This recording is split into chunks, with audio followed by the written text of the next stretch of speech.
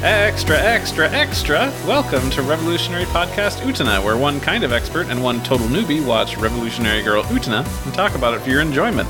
Hey, I'm Randy. And hey, I'm Jared, and this is where I say, go guy, go guy, go guy. I love how enthusiastic you are for it. It's the best. They don't say it anymore in the show, so I have to say it. No, it's all Kashira stuff. Which is, have you heard? The extra stuff was Black Rose Arc only. Oh, well, I liked that one because no more crashing ships into buildings in that arc. They were just all like, here's the news. Now it's here's the rumor. Mm-hmm. So if you're new to this, I don't know why you'd be starting at episode 10, but that's fine. Nice. We're going through the entirety of Revolutionary Girl Utena, the show and the film, and we will be talking about it on a couple episodes at a time. We will be talking spoilers for those episodes, but not in the future, because that's how linear time works, and Jared hasn't seen the show before. So it would be mean for me to spoil things for him. Well, Randy thinks I haven't seen this show before. But that'd be quite the reveal. I guess I should say, I have not seen any of this series except for the first 30 episodes now. That's right. That's how far we've made it. And if you'd like to watch the show with us, I definitely suggest that you do. You can find it at Nozomi Entertainment's YouTube channel, except for the movie. The same deal for Funimation Now and Crunchyroll. You can watch the TV show there, but not the film. But you can also pick up the Blu-rays of the TV show and the film, released by Nozomi Entertainment on Right Stuff, Amazon, or wherever else you get your anime. Jared, you ready to dive into our set of 3 episodes this time? Oh, yes. Good deal, because we're starting things off. Episode 28, Whispers in the Dark, which aired October 8th, 1997. Jared, why don't you tell us what happened here? It's a part 1 of a part 2. Yeah. All right. So Ruka, the former fencing team captain and Juri's mentor, comes back to Otori after a long absence and resumes his position as fencing captain. As Juri comes to terms with his return, Shiori is quick to realize Ruka's connection to Juri and begins to date him. Ruka becomes involved with the duels and picks Shiori to be his rose bride, but he has his own agenda that does not involve her at all. Nope. This episode was storyboarded by Toru Takahashi, who previously and futurely worked on Azumanga Daioh, Cheese Sweet Home, Death Note, and Evangelion. Quite the swath of things there. It was also directed by Toru Takahashi. Written by Ryoei Tsukimura, who worked on Blue Seed, El Hazard, Noir, and Tenchi. Animation supervised by Kunihiro Abe, who worked on Oh My Goddess the Movie, Armitage 3, Azumanga Daioh, Evangelion Rebuild 1.0, and just a butt ton of Gundam stuff. Let's first dive into our director commentary from series director Ikuhara, and then we'll talk about the episode in general. Ikuhara says, Shiori's character is the embodiment of Juri's weak point. That weak point is love. Breaking apart the other person. That means controlling the other person's life, bending it to your own imaginings in the real world. It's an ultimate form of romance. I would disagree with every word in that statement, but, well, I guess not the Shiori's character is the embodiment of Juri's weak point, and that is love, because that is how Juri can become undone, is Shiori. But, Jared, what did you have to say about this episode? What do you got for your notes? Well, if she has any other weakness, we don't really know what it is, because she's such a strong character, and this is really the one thing that unravels it all for her, right? Mm-hmm. So I can agree with what this director has put together for us for the commentary, at least to the point of Juri's character, because, I mean, we haven't really ever seen her be weak beyond this, I don't believe. No. Yeah, but my notes are... Well, it was kind of surprising. I mean, Ruka, I don't think they ever really talked about Ruka much before. They talked about the guy. There was a boy, and he was this and that, and here's this cool frame of the chair where there's kissing and this and that. Mm-hmm. We've seen that a few times, but they are not the same person. They're not? I thought they were. Nope, that was a different boy who was very plain looking. Okay. It was kind of confusing because they actually put that, I don't know if it was this episode or the next episode, because it was a 2-parter, but they put that frame back in. And I was like, oh, they're implying it's that guy, but really it's it's all about Shiori, isn't it? Right. A history of Shiori's behavior. Yeah. I was actually wondering that because Ruka seemed way too dashing to be like this guy in the chair or whatever that was. Right. Anyways, Ruka's back, even though we never seen him before. He's back for the first time. He's back, and he's dashing. He also knows about End of the World. Yes. He just like shows up and he like, he's like, yo, I'm back on student council, or I just come up here because I can do whatever I want. Well, he's wearing a very, fancy outfit, which is kind of like how the student council rolls. They don't wear the usual uniforms. And he's got a duelist ring. Yeah. Well, he's been gone for a while because of an illness. They don't really talk about it much. He doesn't seem to be too ill. Like, if he is sick, they don't show it. They just say that he's like, I'm back. And everyone's like, cool, what are you going to do? Are you going to go like duel? Because that's like what you do in this anime. And he's like, no, I'm just going to sit back and relax until he finds himself sitting back in that car. Yep. The life-changing car. The life-changing car that gives you the power to overcome your illness, whatever it is. So, Juri says to Ruka to keep your hands off Shiori. Yes. Because, Juri's just like, I'm a good friend to Shiori. That's all this is. Ha ha. And I know you're no good. Oh, yeah. No good at all. And then, like, Juri tells Shiori to stay away from Ruka. Like, she's just, like, interjecting everywhere she can, right? Yeah. So, we get that awesome car scene, which I was waiting for, like, all day. I was just like, when we watch this show, I'm going to be able to see Akio jump on the front of this freaking moving car. It was so good. It was so good. But he does that, and we had Shiori in the car, too, right? So yes. Yes. For very sensual things. Yeah. You know what? I'm coming to a blank on... I just remember Akio jumping on the front of that car in this moment. You forgot that suddenly Shiori was without a shirt, and then they were both like, moaning into the night. That's right. They were just making love, in the back seat while Akio's chilling on the hood. Yeah, was Toga there too? I can't remember. He introduces them to the car. Then he does not join them. Right. Well, the duel finally happens. Yes. As we are needed to do, we are contractually obligated to now, after a car ride, have a duel. And the duel's going on, and it looked like Ruka was going to go after Anthe. Right. And Utena sensed that. I think Ruka was looking for Utena's weakness, which has to do with that weakness of love and stuff again, or something, maybe. But Ruka found it.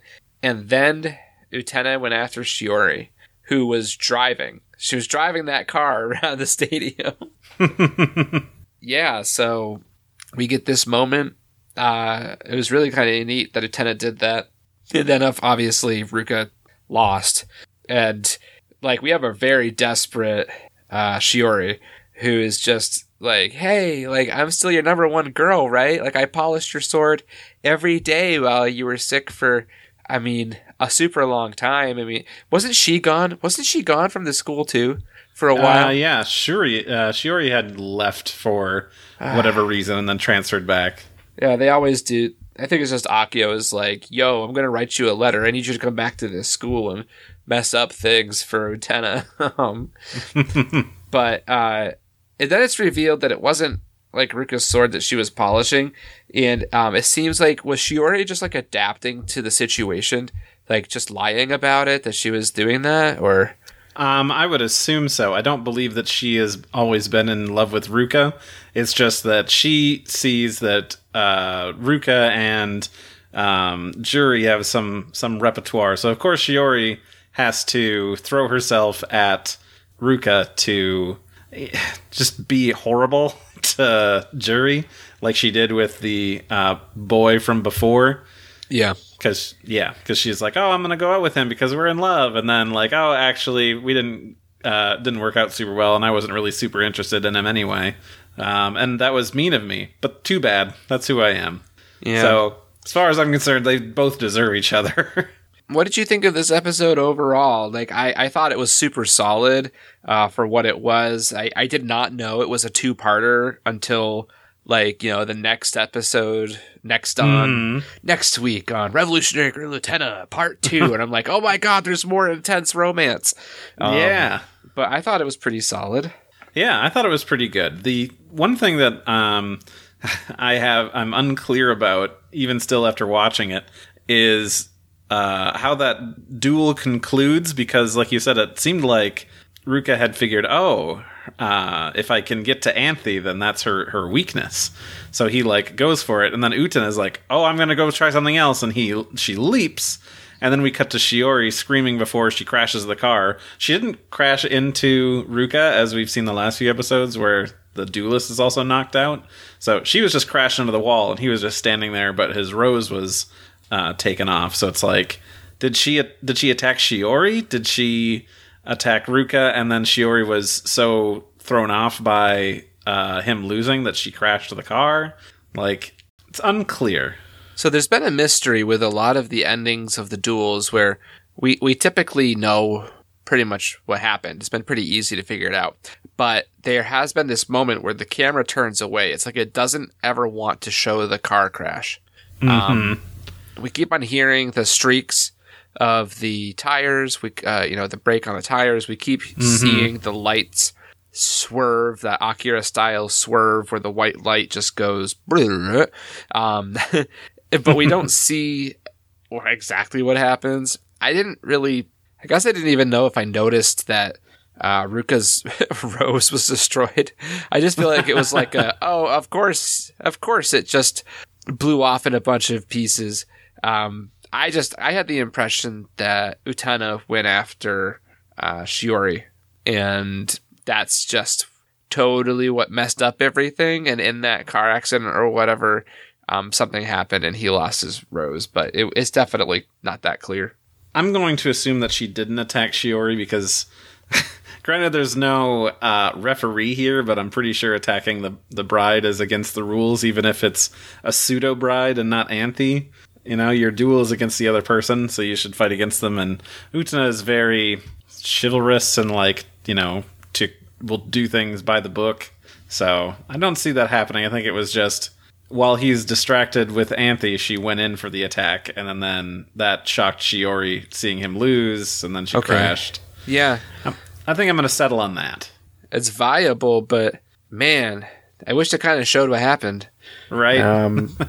It's just like, it implied it. I can't remember if it was the face that Utena made. Like Utena, she realized that Anthe was going to be a target because Ruka figured it out, it seems.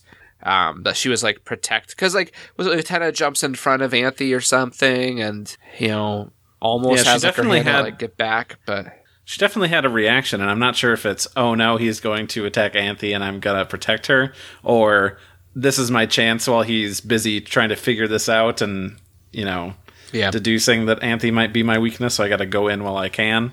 But yeah, it's unclear, and for whatever reason, we're not meant to see exactly what happened. There's probably someone out there who knows the answer to this. Maybe our listeners know. They can just message us, tell us what happened. Yeah, hit us up and tell us where we screwed up there. But yeah, overall, I thought it was a very solid episode. I mean, we introduced a whole new character to this student council that's been established since episode 1. Right. And just threw everything up in the air. But it led into the next episode, which was crazy. Episode 29, Azure Paler Than the Sky, which aired October 15th, 1997. What was this episode? What was this crazy one about? After barely losing against Utena and dumping Shiori in front of the entire school, Ruka believes he has found the secret to winning the duels, the strength of the relationships between the duelists and their respective brides. He goes through a series of strategies to unleash the strength and selflessness Juri once had before her ill-fated love for Shiori distorted her self-perception and stopped her from growing. This episode was storyboarded by Mamoru Hosoda, who worked on things like Wolf Children and Summer Wars and the upcoming Bell. Actually, I got my tickets today for Bell for the weekend that it comes out. I'm very excited. Wow. Directed by Yoshiaki Iwasaki, who worked on El Hazard, Hayate the Combat Butler, Love Hina, and Tenchi Universe. Written by Ryoei Tsukimura, who we had brought up before, worked on Blue Seed, El Hazard, and Tenchi. And animation supervised by Nobuyuki Takeuchi, who worked on Berserk, the 90s show, not the new CG one. The Cat Returns, Magic Users Club, Penguin Drum, which is Ikuhara's next anime after this, and the second Madoka Magica movie. And we've got director commentary from series director Ikuhara, and it goes as such. The boy who does nothing but transfer schools. The boy who is supposed to be gone came back. He was always appearing at the same specific time. Frankly, I don't like him. He always prods mercilessly at the exact places I don't want prodded. One day I'd noticed that I'd changed. I'd always hated myself so passionately, but somewhere along the line that suffering had vanished. Was that his doing? Even if it was, though, I still hate him. And somewhere along the line, he's left again. People say he changed schools. At a hospital, I dropped by to visit a sick friend. I overheard the nurses talking. It sounded like one of their patients had died. Apparently, at a certain specific time, he always used to slip away from the hospital and go someplace else. Where? He told the nurses, I go to visit someone dear to me, and he left a request with his family. If I die, please don't tell anyone. It couldn't be. It couldn't. I mean, he transferred schools. I'm sure I'm just overthinking this. I'll be waiting for him, my dear him, to transfer back here. I created an episode around that incident.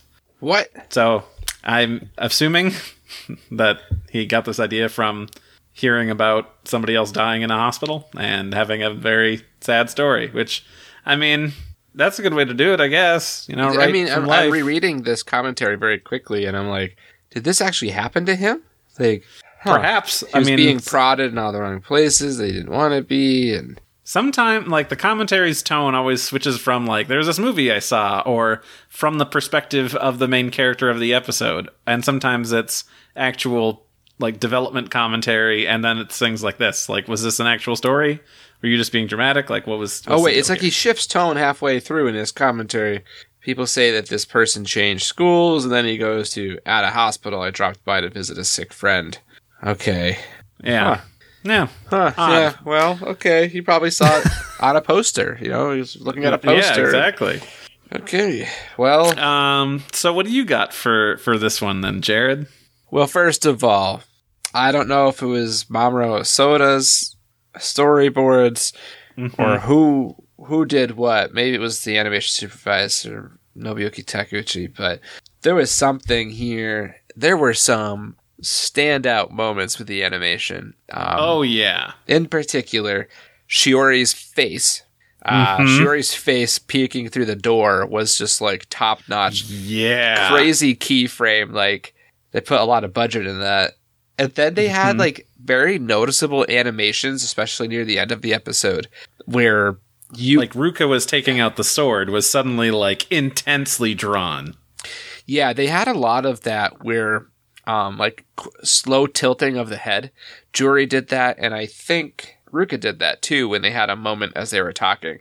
The moment where he forces a kiss on her and stuff. Yes. But there was like slow like turning towards each other, like really cool moments that we've rarely seen. And you could tell like it was not just like the character in the center of the frame, it was also the background animation was different. The quality, like it was all upped for like a few different moments, but especially the ending. And then I was like, oh, it's only going to be this one shot. And then they would cut away for a moment, and then they would cut back, and it would change a bit, but it was still like super high quality. And I'm like, who did that? Who animated that so much differently? You know? Yeah, it's definitely a hard shift, and I'm not sure if it's just we had more time to work on these points, or if we switched to a different animation supervisor or key animator for these parts. But yeah, something is different in those shots. Yeah, we'll have to hit up the random Sakuga Twitter and see if there's like any any info out there. Sometimes people have it. They actually pinpoint like short moments of who did what. It's pretty neat. But so yeah, we had desperate Shiori making a scene in the beginning. I guess I wasn't expecting that for it to be so public that she wanted Ruka back. And he's just like, no, and walks away. and everyone's just watching. So that happens, and that kind of sets the tone for this episode. Yeah. You have another moment where Anthe is in bed with Utena, and she has something to say, but she once again hides the truth. We've seen that once or twice before. Like, I mean, what do you think she's hiding? I know you've seen this, but like from what we've seen so far, I mean, she's hiding something. I mean, I guess it's about how she feels, or is she trying to like get out something more relevant to the overall plot to Utena? Like, you're just being used, or this is all a ruse, or I mean, it could be a large number of things. Yeah, I guess so. It's rough. There's a lot in this episode that happens. Like, we have that whole first duel with Juri and Ruka to get what they want. She wants him to leave Shiori alone, and he wants her basically to do as he says, which is, of course, going to lead to having her be his bride for the duel. But that whole scene, like you'd brought before, of him forcing himself on her to kiss her, and she bites his lip, which is like, good call, Juri. That's a good way to fight that off. Like, that was all very intense, like, character moments that don't involve our main characters, which was very neat and fun. Yeah, it seemed like Juri was trying to get Shiori. Well, trying to get Ruka to go back to Shiori now. Because Shiori is broken without him. Right. And then when that kissing scene happens, where he just forces good old assault on her, grabs that necklace from her, and they don't really show him open the necklace, but obviously it's implied that he knows the secret now. So some of these moments happen so quickly that I actually kind of had a hard time piecing some of the motivations together, because then it starts to lead into the duel that you just mentioned, where wasn't it that if she won, that he would go back to Shiori, and if he won, she would do whatever he wants? Yes. Right. So it wasn't that he would be like leaving her alone. It would just be like that he's going back to Shiori to mend the broken heart, or whatever that was about. Right, because or are you talking about like what his desire for the power of miracles is, or? I guess so. I missed a little bit somewhere in here, but yeah, there's just so much like crazy character stuff happening all at once that I'm like, wait, what? We went from Shiori being like ultra depressed to like different almost voice actor type sounds in her room with that menacing look on her face to like the kissing scene, and then we get into the duel, and then it's also the car scene, and I'm like, oh, they didn't actually like show the full duel at first. They just kind of showed this moment where Juri has to go in the car because she lost, and I was like, wait, oh, she did lose. I thought maybe she won. But nope.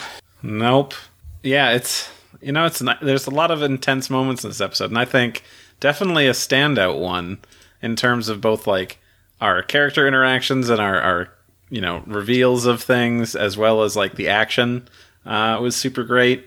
And then the whole big thing at the end that ties into our director's commentary of like, yeah, Ruka died. He was going to the hospital for an illness, and then he snuck out to come back to school to try and win the power of miracles, so that way he could free a girl that he loved, which I assume the whole point of that was to free Juri from the hold that Shiori has on her heart, because Juri loves somebody she probably shouldn't, because Shiori is a horrible human being.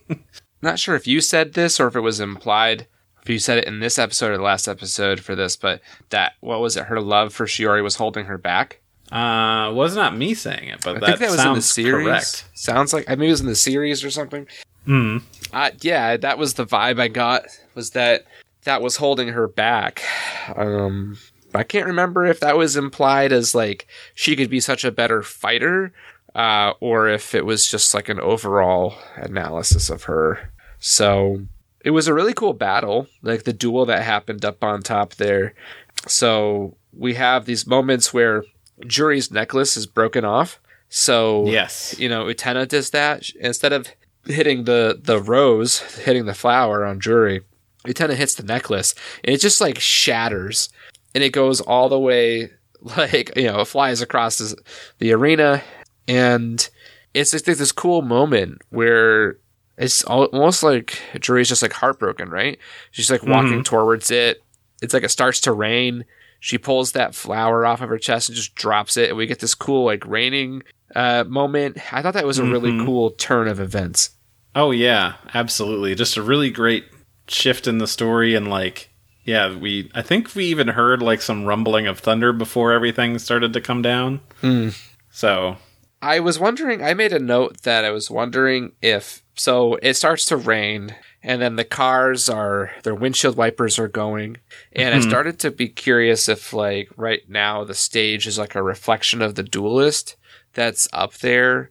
I can't really tie it into each instance of these vehicles being up there, but you have these kind of like outlandish, like willy-nilly characters sometimes driving this car around, and you have the duelist actually fighting, and you have this weird stuff going on. But I'm curious, I mean, that would have to do with it would have to kind of do with like the supporting character driving the cars and being like, yeah, you've got this, you're awesome, keep fighting, whatever.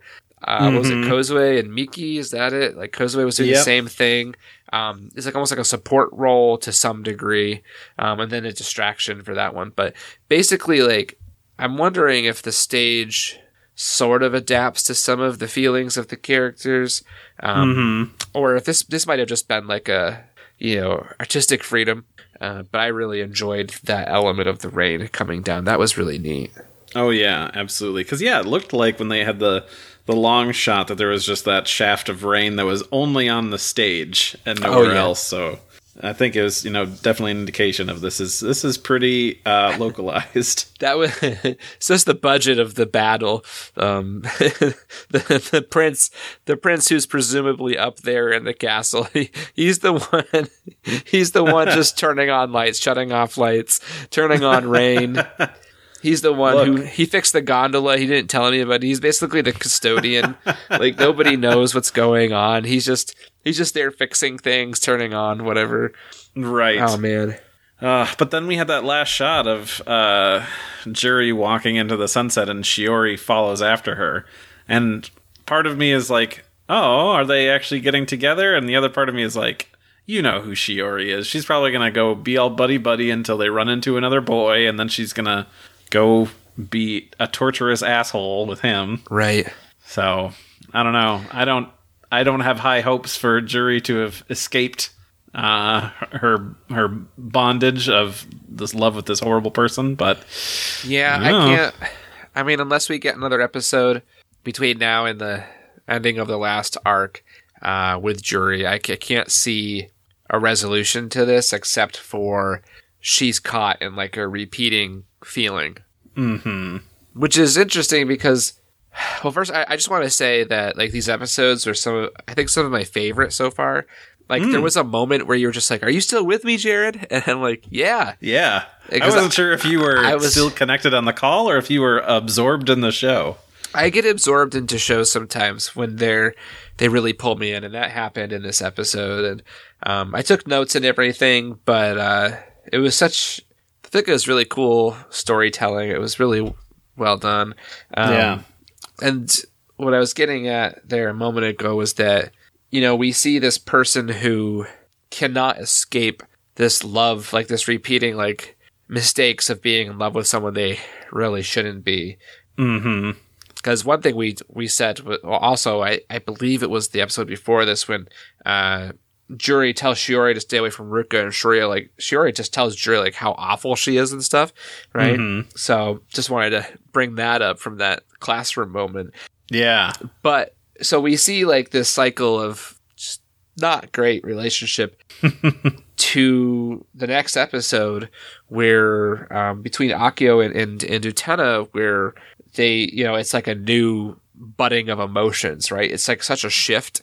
It's like, oh, we went from this tone with Juri to these tones. So I think we need to keep that caution up for the next episode. Yeah. Before we move on to that, I wanted to bring up something else that I had read about, that, we have Juri, who's in this repeating pattern of always, like, doing whatever it is for Chiori to be happy, and hopes that, one day she'll come around and she'll come to her, and that'll be her miracle that she's gotten. And then I had brought up before that, like, man, Miki is falling for Kozue's bullshit all over again, like, before. And the thing that I had read was about the Shadow Girl plays, which for this arc always starts with the UFO crashing into that building. Right. And they had brought up the theme of this arc, especially for these duelists, is crashing into a wall that they cannot overcome. Miki can't escape his sister being a manipulative jerk. Juri cannot get over loving a person who is awful to her. So it's like, oh, that's super interesting of looking at things that way. And I don't know, just kind of put a new spin on that Miki and Kozue episode, and then, added to this Chiori and Juri one. Yeah, it's like all of these characters are flawed to some level, and they can't get away from it. No. We haven't been able to see them get out of it.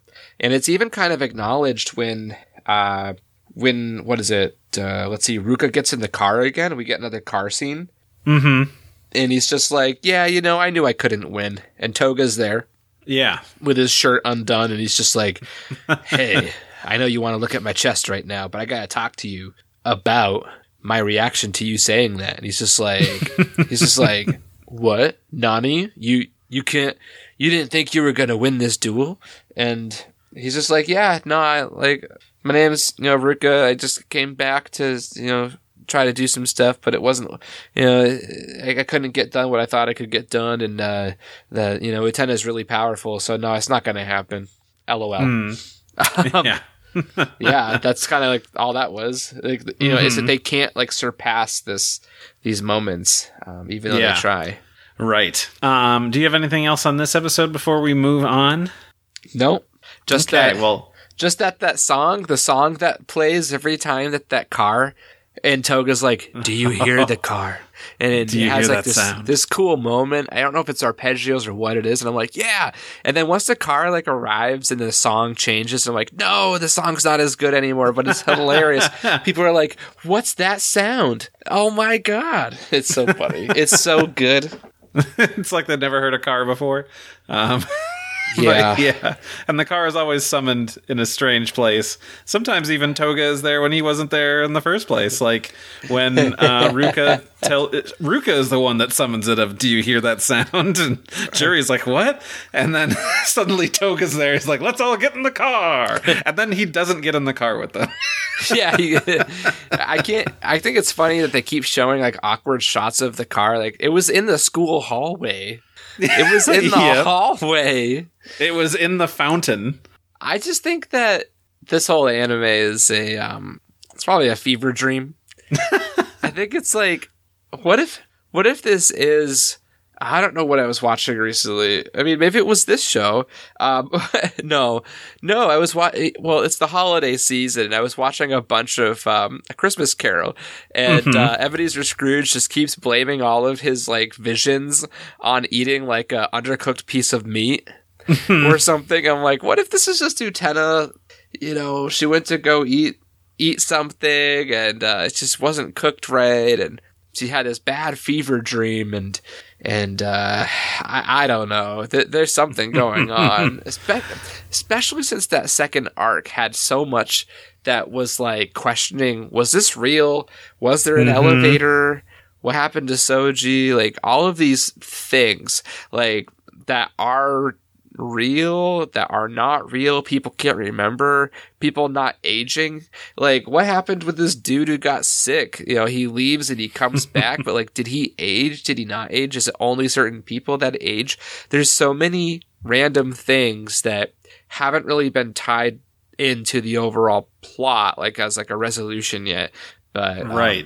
I don't know. I guess that's what I have to say after the end of episode 29, apparently. Well, let's take a break, and then we're going to jump into the last episode of our little bit here with episode 30.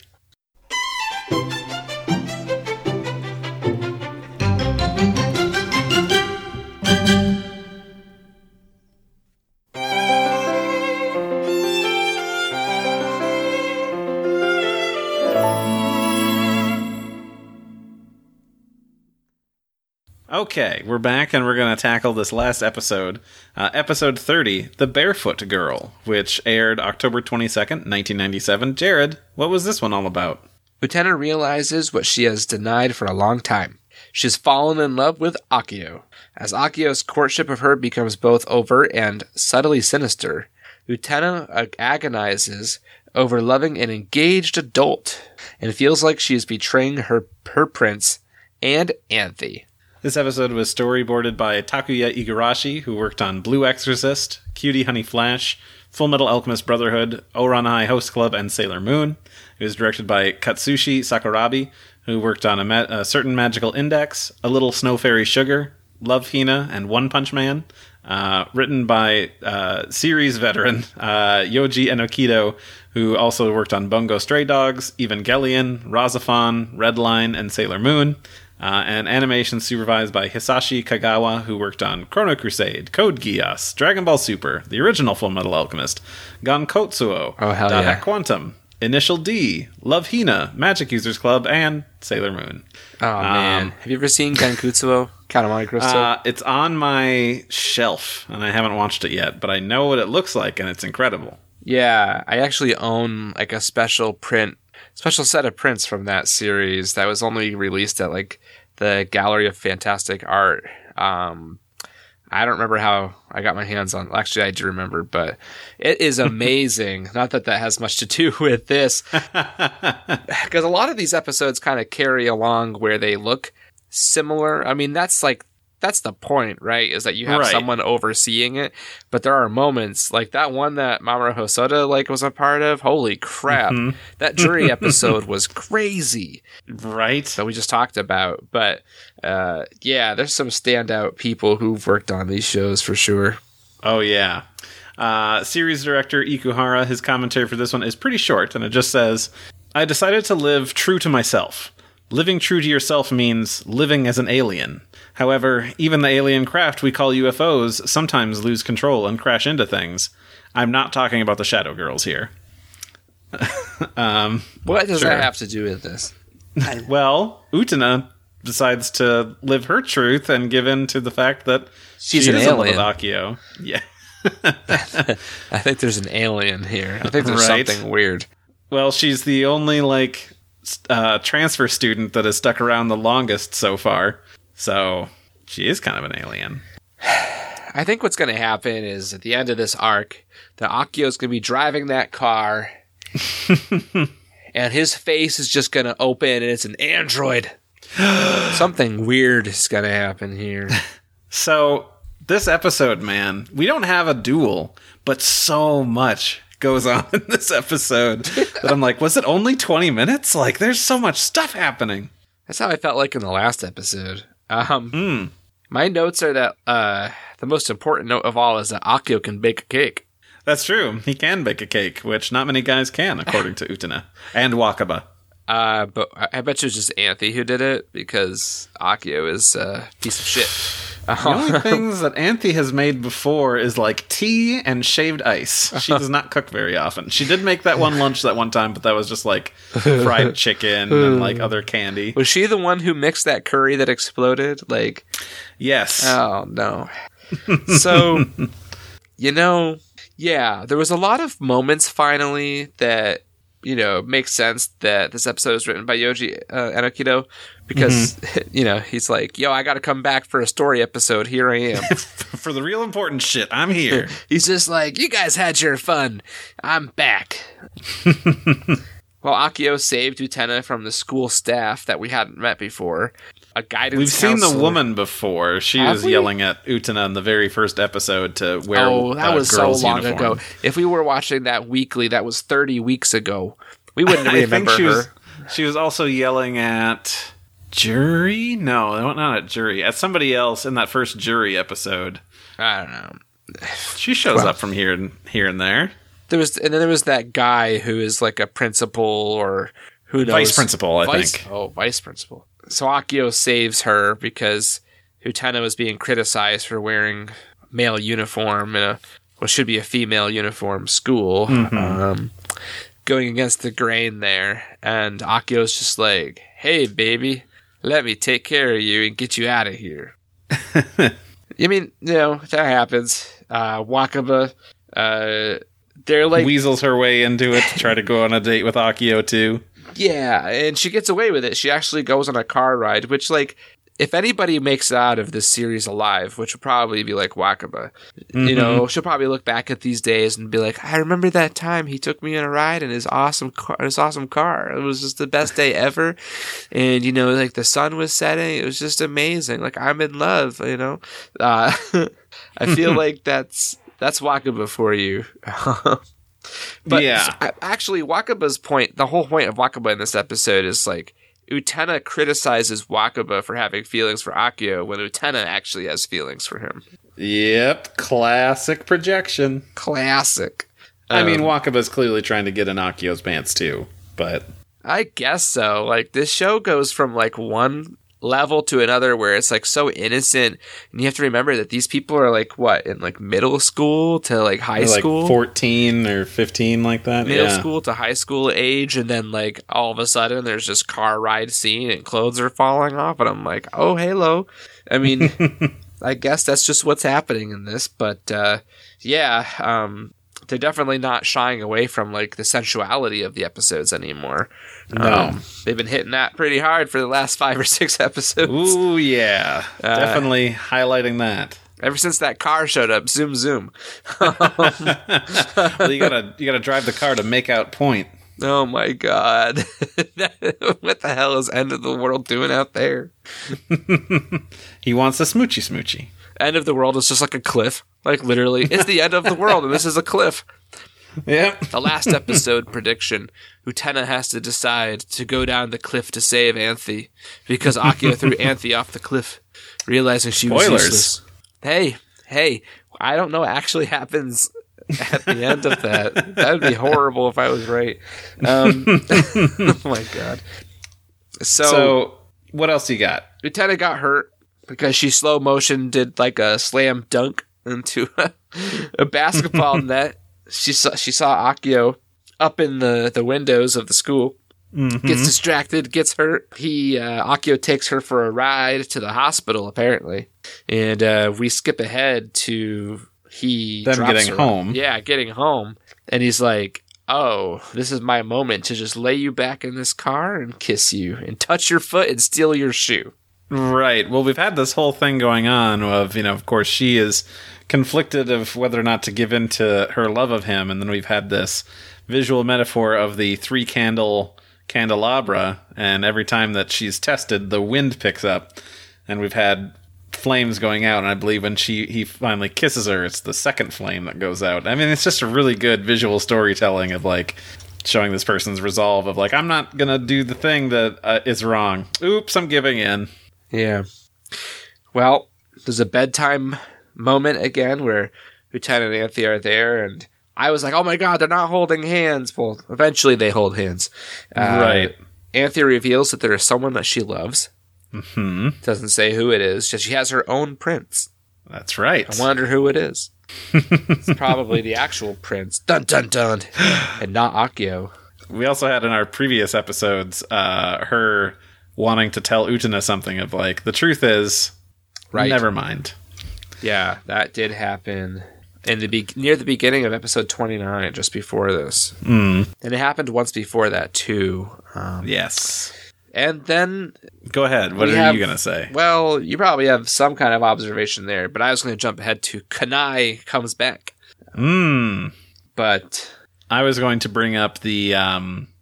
when Utena went for the car ride with Akio, she's like, oh, Anthe can come too. And he says, oh, no, she can't. Don't you remember what your friend Wakaba said? That 3 is a crowd when it comes to a date. Anyway, right. Bye, Anthe. And then just her with the reflecting glasses. Bye-bye. Yeah, they actually... And the kiss, which then we have Anthe in the background with glowing glasses holding the candelabra. Oh, man. See, I was just looking at her eyes because she's done this like 3 or 4 times now. Where she's had these, like, glowing eyes, like Gendo Ikari, freaking, like, spotlight in her eyes type thing, like, shining the glasses. And it's getting creepier. I think that's the intended effect, so I'm glad that it's working. I'm not like creeped out. I'm just concerned that something bad's gonna happen. But Kanai shows up. We haven't seen her since episode 1 of the Black Rose arc. Yeah, that was a while ago. And 15 episodes, I believe. And I guess they finally make sense of why she doesn't show up too often. It's because Akio doesn't make time for her at all. She actually says that, basically. She's like, this is the only time I can find you, in the morning, because you're gone riding in your car all night long.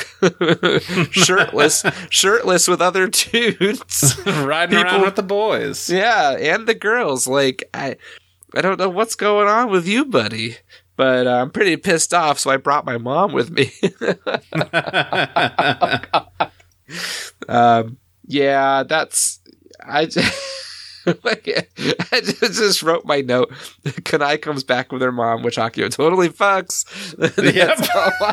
That's all I got. So he's asking, how's your husband doing? And aren't I doing a good job of being the chairman and keeping your daughter happy? Oh, let's fuck. Yeah. Yeah. And it's kind of like, it reminds me of Akio. I mean, I don't really know how old Akio is, but he was totally like getting it on with every single character, like most female characters in this series. He also was getting it on with Soji's love interest. Was it Chico? I forget. I'm going with a name that I originally got wrong for her. Oh, Tokiko? Tokiko, yeah. Like, isn't there a moment where, like, Soji sees him with her? Like, Akio with her? Like, it's like, they just keep implying all of these things that he's such a playboy. And even Utena calls him out on it. Like, she knows, because it's such a... So the whole point of all of this is that it's conflicting internal, like, turmoil for her because she has feelings for the prince. Like, she's been in love with the prince, whoever that is. And having feelings for someone else other than the prince is just so against her. So, well, anyways, mom shows up from Kanai, and that's it. Close the shades. Anthony's probably there just watching. Who knows? Right. Ugh. Good times. But, yeah, so then it's... Utena has come to the conclusion that, yep, she loves Akio now, and that's how it is. Utena? You mean like, so Utena does? Like, is that solid? I thought she was still conflicted, so she's at her, desk in class, and all she's thinking about is Akio, and all of the candle flames have gone out. She has no resolve anymore. Like, obviously she's still torn up for things, but I think she's given into the truth that, like, yep, I've definitely got feelings for him. Yeah, but there's going to be a moment. So if there's a couple more episodes of this, I don't think we'll get a resolution on that until the last episode of this arc.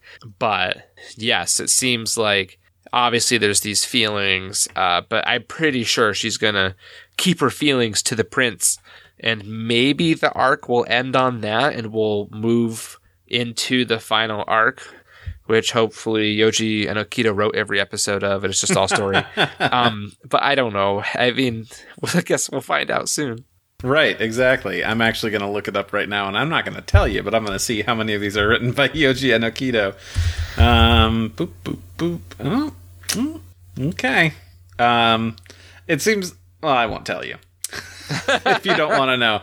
I mean, I guess the staff isn't going to be that big of a thing. Out of 1, 2, 3, 4, 5, 6, 7, 8, 9 episodes remaining, Yoji and Okita does 1, 2, 3, 4, 5. Am I reading that correctly? 1, 2, 3, 4. Yes, so he does the majority of the remaining ones. Yeah. And it looks like Nanami's in the next one. It's going to actually be like a serious Nanami episode, it looks like. Because apparently she's moving in, so... Right. That sounds like a bad idea.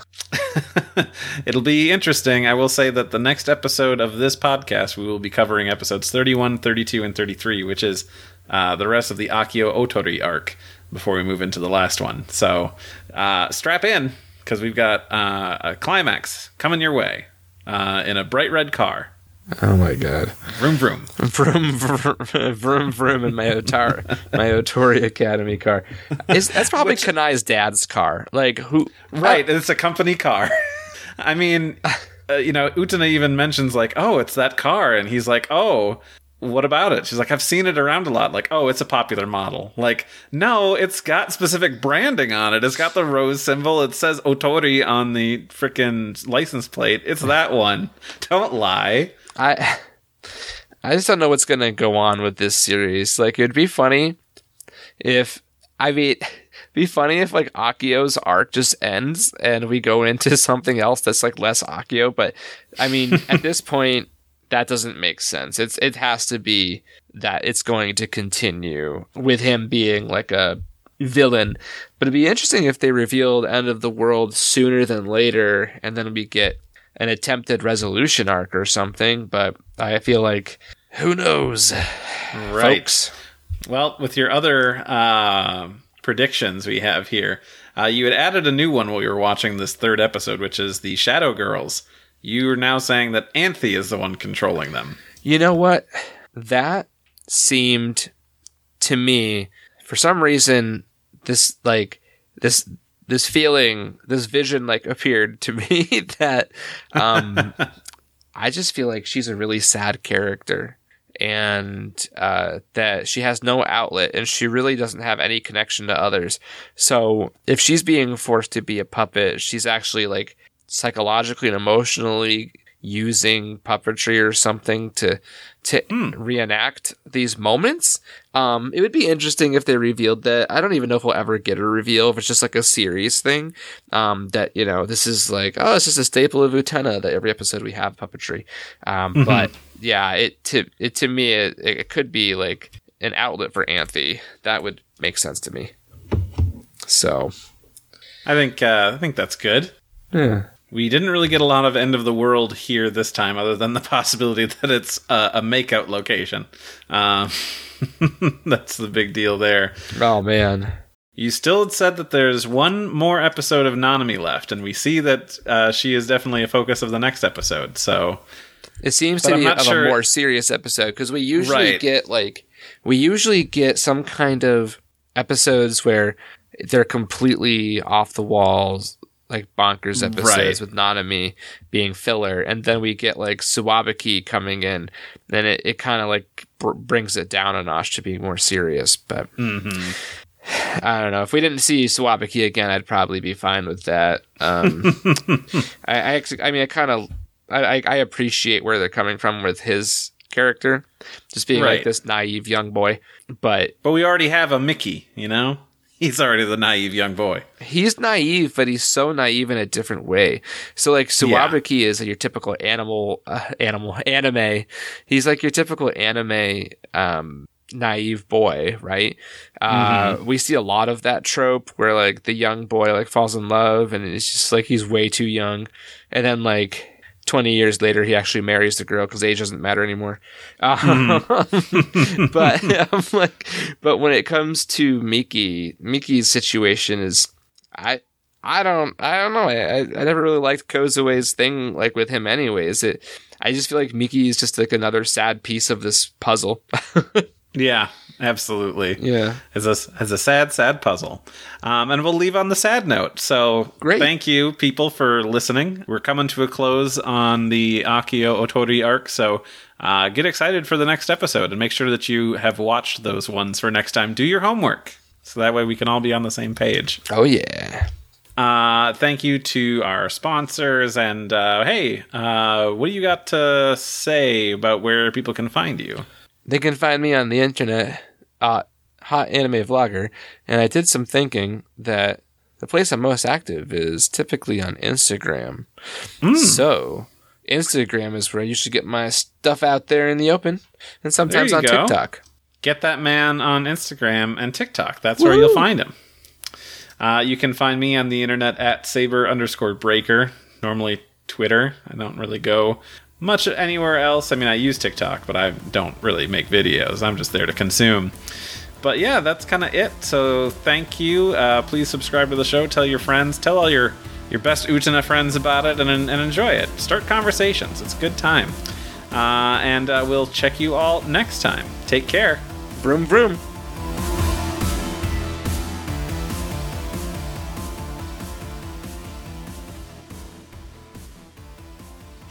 Theme song Zettai Unmei Moko Shiroku, provided by Astrophysics. You can find their music on Bandcamp and YouTube, or follow them on Twitter @Astrosynth.